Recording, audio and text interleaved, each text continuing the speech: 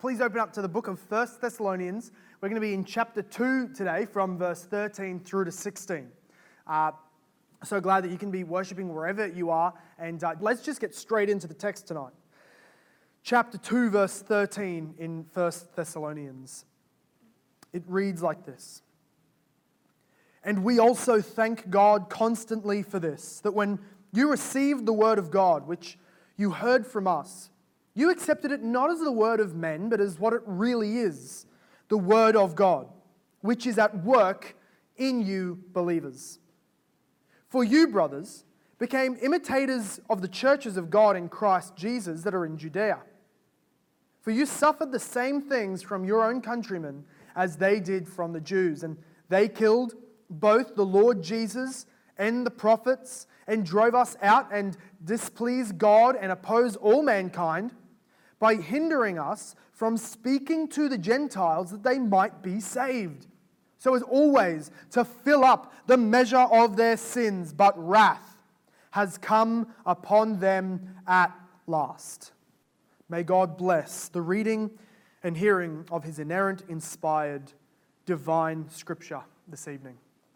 Well, we've seen in 1 Thessalonians that the gospel came in the book of Acts, chapter 17, to Thessalonica through Paul, Silas, and Timothy. The gospel spread. It was opposed by the Jews of the town. They had to leave that city after much opposition, and they then went on in their mission. Since then, Paul, being a few cities away now, has not seen the Thessalonians and sends Timothy up to figure out how they are going. And upon hearing back from Timothy that they are going well, they are being persecuted, they are being beaten, they are being opposed, yes, but their faith is flourishing. They are walking with Christ. They are believing the word that we spoke. Well, we saw what the arrival of the gospel really looks like in its power. We looked at the end of chapter 1, the power of the gospel witness, what it does in people who really believe, working faith, hope, and love. We saw in the first half of chapter 2 how so often leaders of God's church are attacked and slandered, and Paul had to defend that and prove how really godly and pure they were when they were among the Thessalonians. You can go back and read all of those. But now he says, he's reminding them again what happened when we came to you. So we're looking back on the story of the church of Thessalonica. He says that we thank God constantly for this. So we praise God for something. Well, what is it? That you, when you received the word of God, which you heard from us, you accepted it not as the word of men, but as what it really is, the word of God. We're going to look at number 1, the receiving of God's word. Number 2, the being changed by God's word. And number 3, the suffering, the cost of all that. And we're looking at this in a bigger context of, what does it look like? What does it look like in a people to receive the gospel? We have asked, what does the gospel do in people who receive it? How does it change them? How does it convert them into a life of purity and power and Jesus following? But tonight we're asking, what does it mean when you receive the gospel into a people? What does that look like in the reception? Well, I'll again say the 3 points. It looks like receiving the word of God, being changed by the word of God, and suffering the cost. So number 1, you see there that what we just read, that when you heard the word of God, he's saying, now you heard the word of God from us apostles, from us preachers, but you did not accept it just as men's words. You received it as the word of God as it truly is. Well, I want to ask that the very first, and this is just so entry level, but it simply has to be said. The very first question that this asks of us is, are we hearing the word of God? Paul showed that day and night, he was either, any time that you caught Paul when he was in Thessalonica, back in verse 9 through 10, he was either working at the tent maker shop so that he could earn himself a wage, Or you catch him at any other time, he's preaching, teaching, praying, discipling the Thessalonian church into existence and maturity. They had opportunity, and they made good of the opportunity to always be hearing the gospel, the word of God preached. So even before we say, how do we respond and believe when the word is preached to us, I want to ask, are you hearing it? Are you making an effort, an intentional discipline to, whenever possible, when the Word of God is being taught, I will be there, I will learn, I will be changed, I am in much need of it? Can that be said of you? Are you even hearing it? Are you using, there's lots of encouraging ways we can do this. Now in our culture, in our time, in our technology, we have so many opportunities that to not do so has no excuse. We have the Bible in print and so readily available, more translations than any other language before or time before has had. We have preaching available to you on podcasts from around the world, some of the world's greatest and deepest preachers and teachers. There are reading materials everywhere. There are apps made especially to help with devotions in and through the Word of God. For us, God has opened this opportunity even that we can go to seminary, Bible college in our car. While you are going for a walk, while you're doing the dishes, while you're hanging out the laundry. There's a great app called Reformed Theological Seminary, RTS, and it's got almost all of its courses on there, lectures for free for anyone that will go and listen. Now, that's not where we all need to start, is seminary level lectures. But that's the spread of what is available. This is the indictment against our generation, that we know so little of Scripture, but it is so available. Well, can it be said of us that we are hearing the Word of God from the apostles, in the Word, and then through the teachers, the preachers who God has gifted to His global church, that we can learn? This is my encouragement to you. Do you hunger after it? Do you hunger after God? Do you want to grow? This is how we grow, in the Word of God. For us, it is spoken of as the bread of life, a lamp that gives us light, a guide that shows us the way, a teacher, a coach, a mountain to stand on, a rock to be protected by, a comforter. This is all that the Word is for us. You must be doing all that you can. As a Christian, if you claim to have received the gospel and been saved by this future judgment, then you will right now be being saved from ignorance and current sin and unholiness by the Word of God in your life. So are you hearing? Are you hearing? The Thessalonians were. But they were not just hearing. They were hearing and receiving it in a certain way. This word receive, this is all still in verse 13 when he says that they received the word. And then a little bit lower it says that they accepted it. This word received means the way that you might receive a tradition, learn something from another generation. Long held, important, old truth, it's being received and established. And the word accepting is getting at the idea of welcoming warmly, as opposed to opposing the word that was coming to them, which we see so often in the book of Acts, not least in Acts 17 when Paul went to Thessalonica. As opposed to throwing it up, throwing it out, not receiving it, not accepting it. Responding to God's word in opposition brings judgment, as we will see down in verse 15 and 16. But to receive it warmly with hospitableness is to receive God Himself. Let me say this. Your response to God's word is your response to God. If you are neglectful of the word, God counts that as being neglectful of Him. If you are in opposition to the doctrines of the Word of God, you are in opposition to God. If we are questioning the Word of God, we are questioning Him. If we are denying the Word of God, we're denying Him. if we disagree with the Word of God, the Bible, we're disagreeing with Him. It is so important to this relationship between us, a good, healthy, young church, as Thessalonica is. It is so important to understand that how we relate to the Word of God is how we relate to God.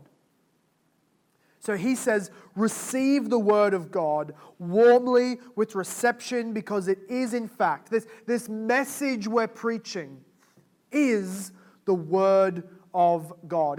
It's ringing here of Old Testament prophets, you know, the ones who would stand up and say things like, "Thus says the Lord," and they would preach God's words right from God, put in their lips. Or they would say, "The word of the Lord came to me," and so they would give their prophecy, vision, or word of God. And so it is. The apostles are New Testament, Old Testament prophets. The New Testament apostles are the fulfillment of the Old Testament prophets. And so Paul comes saying that what I preached to you was the Word of God. And so God, working in you, brought you to receive it. So let us just put in our minds that really synonymous to receiving the gospel, being saved, being a Christian, is receiving the Word of God. Believing the Bible as the Word of God, hungering after it, receiving it warmly, fully, even when it's at great cost, as we will see. So then next he says, in the end of verse 13, this line, that you received it as the Word of God, which is at work in you believers. So the second part to receiving the gospel is, number one, receiving God's Word as God's Word, but then also receiving God's Word in a way that brings change in your life. He says that this Word is at work in you believers. This working, so that the Word is not simply something that is intellectual. When we're compelling you to be sitting under preaching, listening to sermons, listening to podcasts, we're not encouraging simply that you fill your head with empty knowledge that puffs up, that is useless and all theoretical, but rather that you would be engaged in this spiritual activity of opening your heart to this explosive dynamite power of God's Word, which is the Word being used. That it would be working. Chapter 1 verse 5 used the word. Romans chapter 1 verse 16 uses the word dunamis for the gospel. That word that comes out as power or dynamite in English. In chapter 1 of 1 Peter, the word or the gospel is spoken of as like a seed planted which brings forth life. And then it's spoken of in chapter 2 as milk which brings growth in a child, a little baby. This word of God preached, understood, with the Holy Spirit working through all of that is a power, a work in us. I want to ask you, do you want God to work in your life?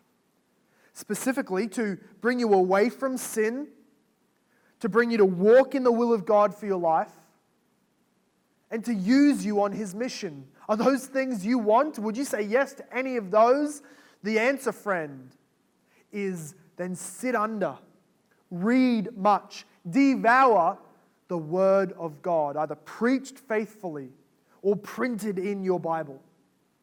The Word of God is working always. Let us trust that even when feelings fail. But what an encouragement that it says at that point, end of verse 13, that it is at work in you who obey perfectly. That the Word of God is at work in you who bring a clean slate to God. It is at work within you who are impressive to God, who have had a perfect week in the last week, who have not failed God whatsoever.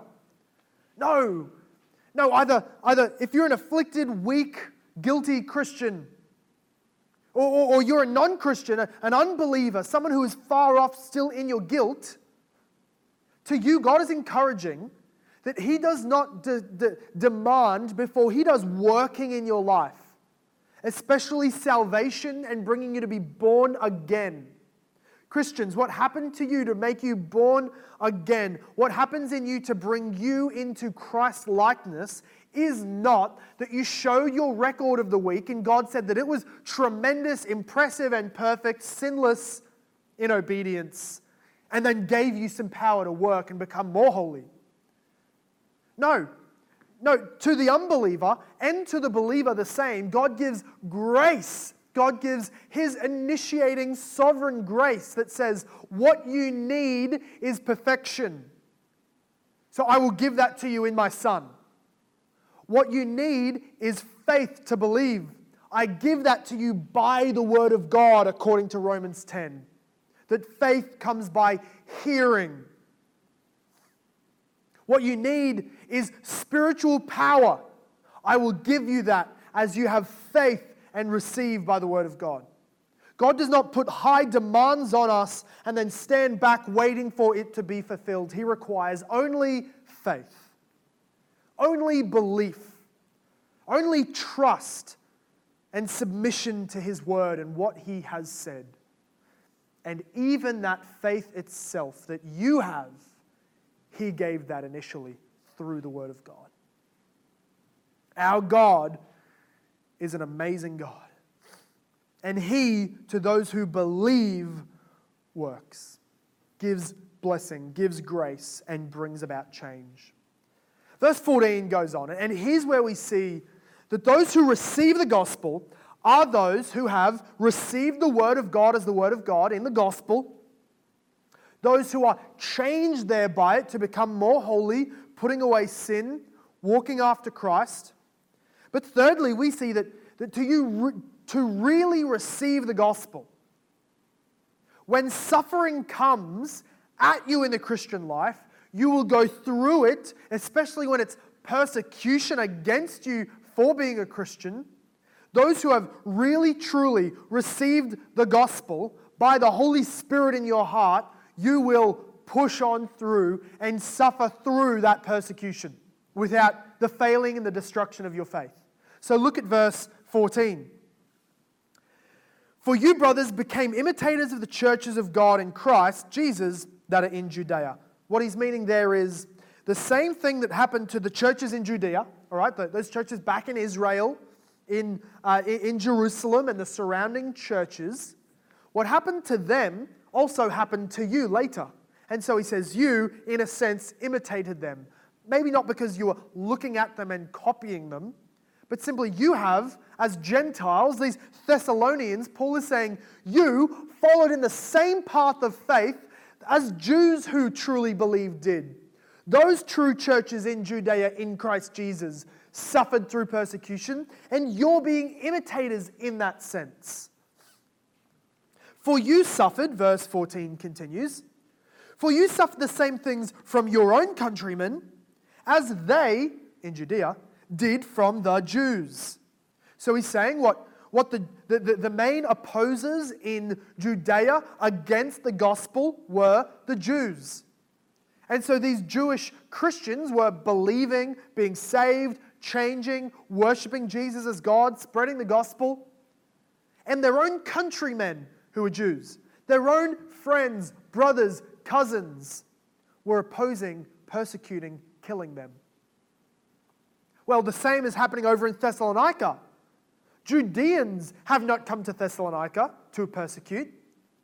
Romans have not come to Judea in order to punish them for being Christians. Their own neighbors, co-workers, employers, family members are the ones who are attacking. Verse 15.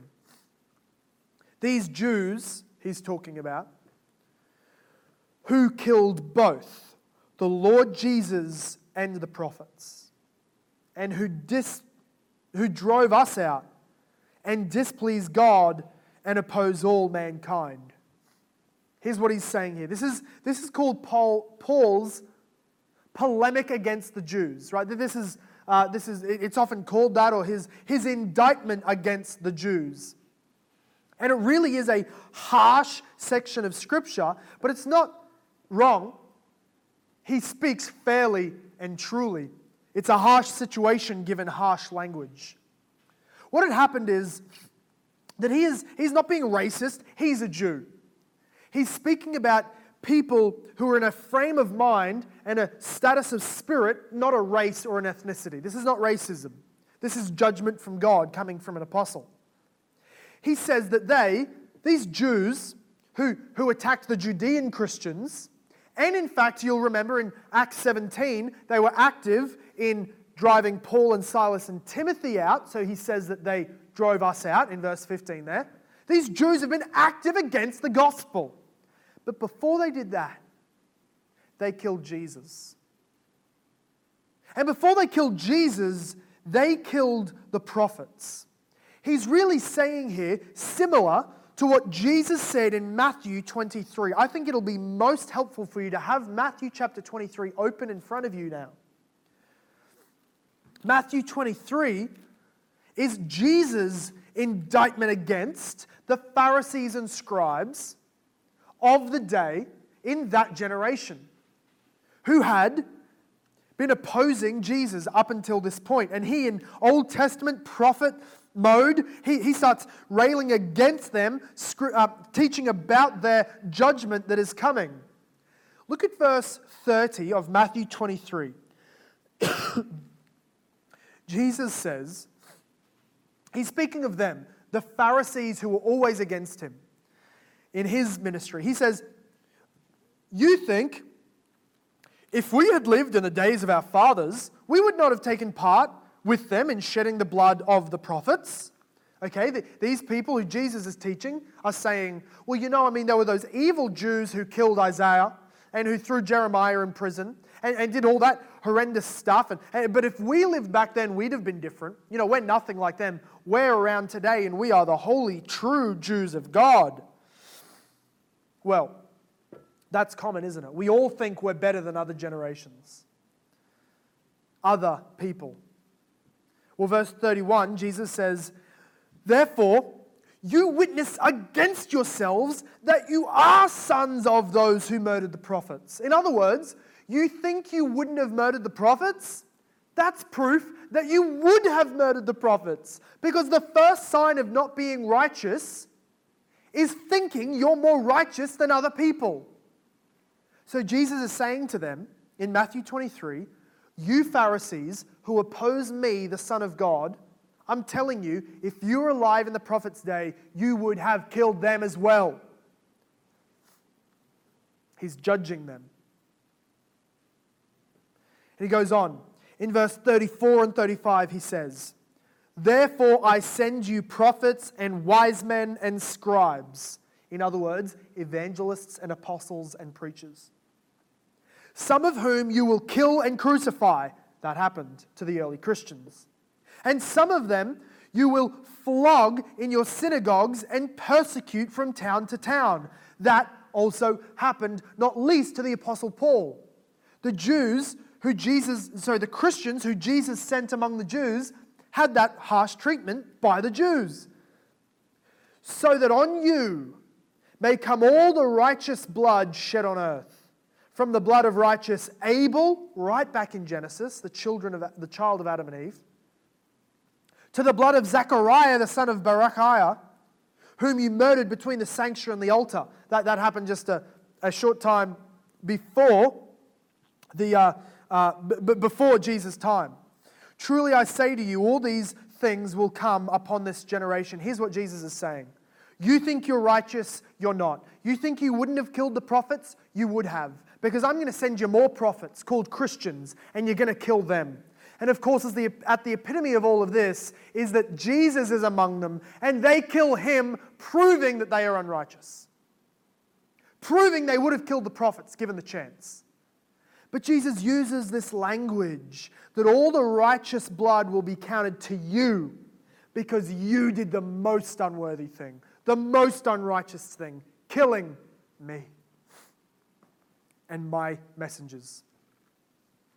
So, that is what Paul is talking about in verse 15, saying that these current Jews who are opposing us, drove us out, are those ones who killed both the Lord Jesus and, as in Jesus' words, are sons of those who killed the prophets, right? They're all in agreement in a spiritual state, all sons of Satan.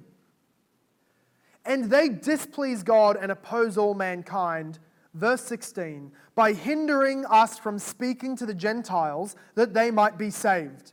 The great tragedy of what the Jews were doing is that they were supposed to be the fountainhead to all of the gospel flowing to all the nations. As God promised to Abraham, I will bless you, that through you all the nations might be blessed. But instead, these Jews were shutting off themselves from receiving the blessing and stopping anyone else from receiving the blessing. So that when Jesus starts working outside of the Jews, in the Gentiles, the Jews are enraged and oppose it and try and snuff it out wherever and whenever, however they can. This is a great reversal.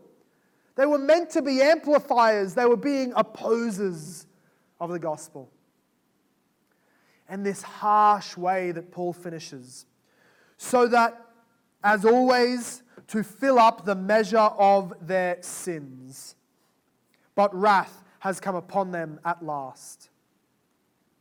It says those Jews who are doing this, opposing the gospel from going to the Gentiles, are filling up their sins. We'll look back at Matthew 23, verse 32. When Jesus said to this same generation, but years earlier, to that same generation, 17 years earlier, Jesus said, as they are opposing him, he says, you're just like your fathers who killed the prophets. Fill up then, verse 32, fill up then the measure of your fathers. Same language as Paul. Fill up, that they might fill up the measure of their sins. In other words, those who killed Isaiah, those who threw Jeremiah in prison, they were just drawing the connections between the dots. They were just drawing the lines.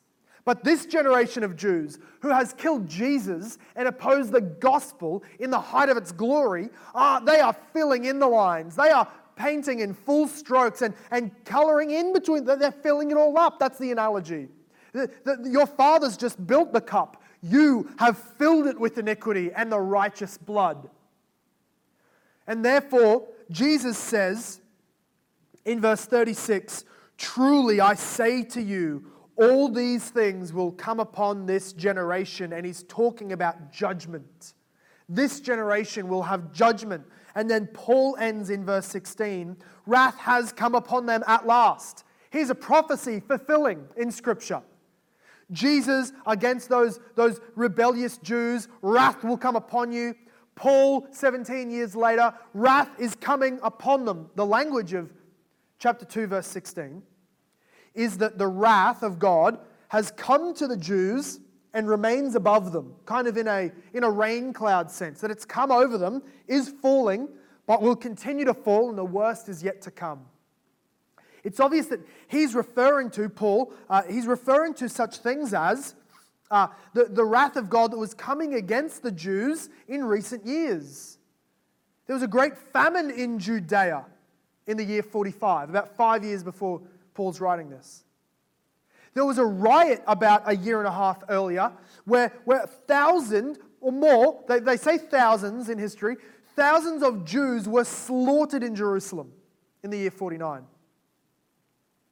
Then later in the year 49, out of the city of Rome is a decree that says, all Jews, I've had enough, leave Rome, the emperor says. And they are all cast out of the city.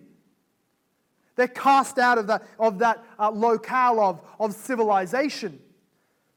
And then eventually coming, it will be climatizing. Not yet in the time of Thessalonians is being written, but it's coming, is the great Roman-Jewish war where Rome will march on Israel and compress it down, destroying their cities until they get to Jerusalem, which they will besiege, lay to waste, and bring destruction to everything in those walls, even and especially the temple, torn down, destroyed, nothing left.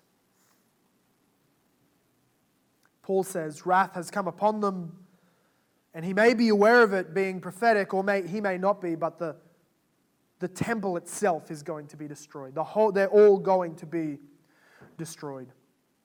Well, these are the people who are coming against the Thessalonians, the Jews in their area, but their own countrymen, these Greek Jews. Some of them would have been Jewish Jews ethnically and by their religion.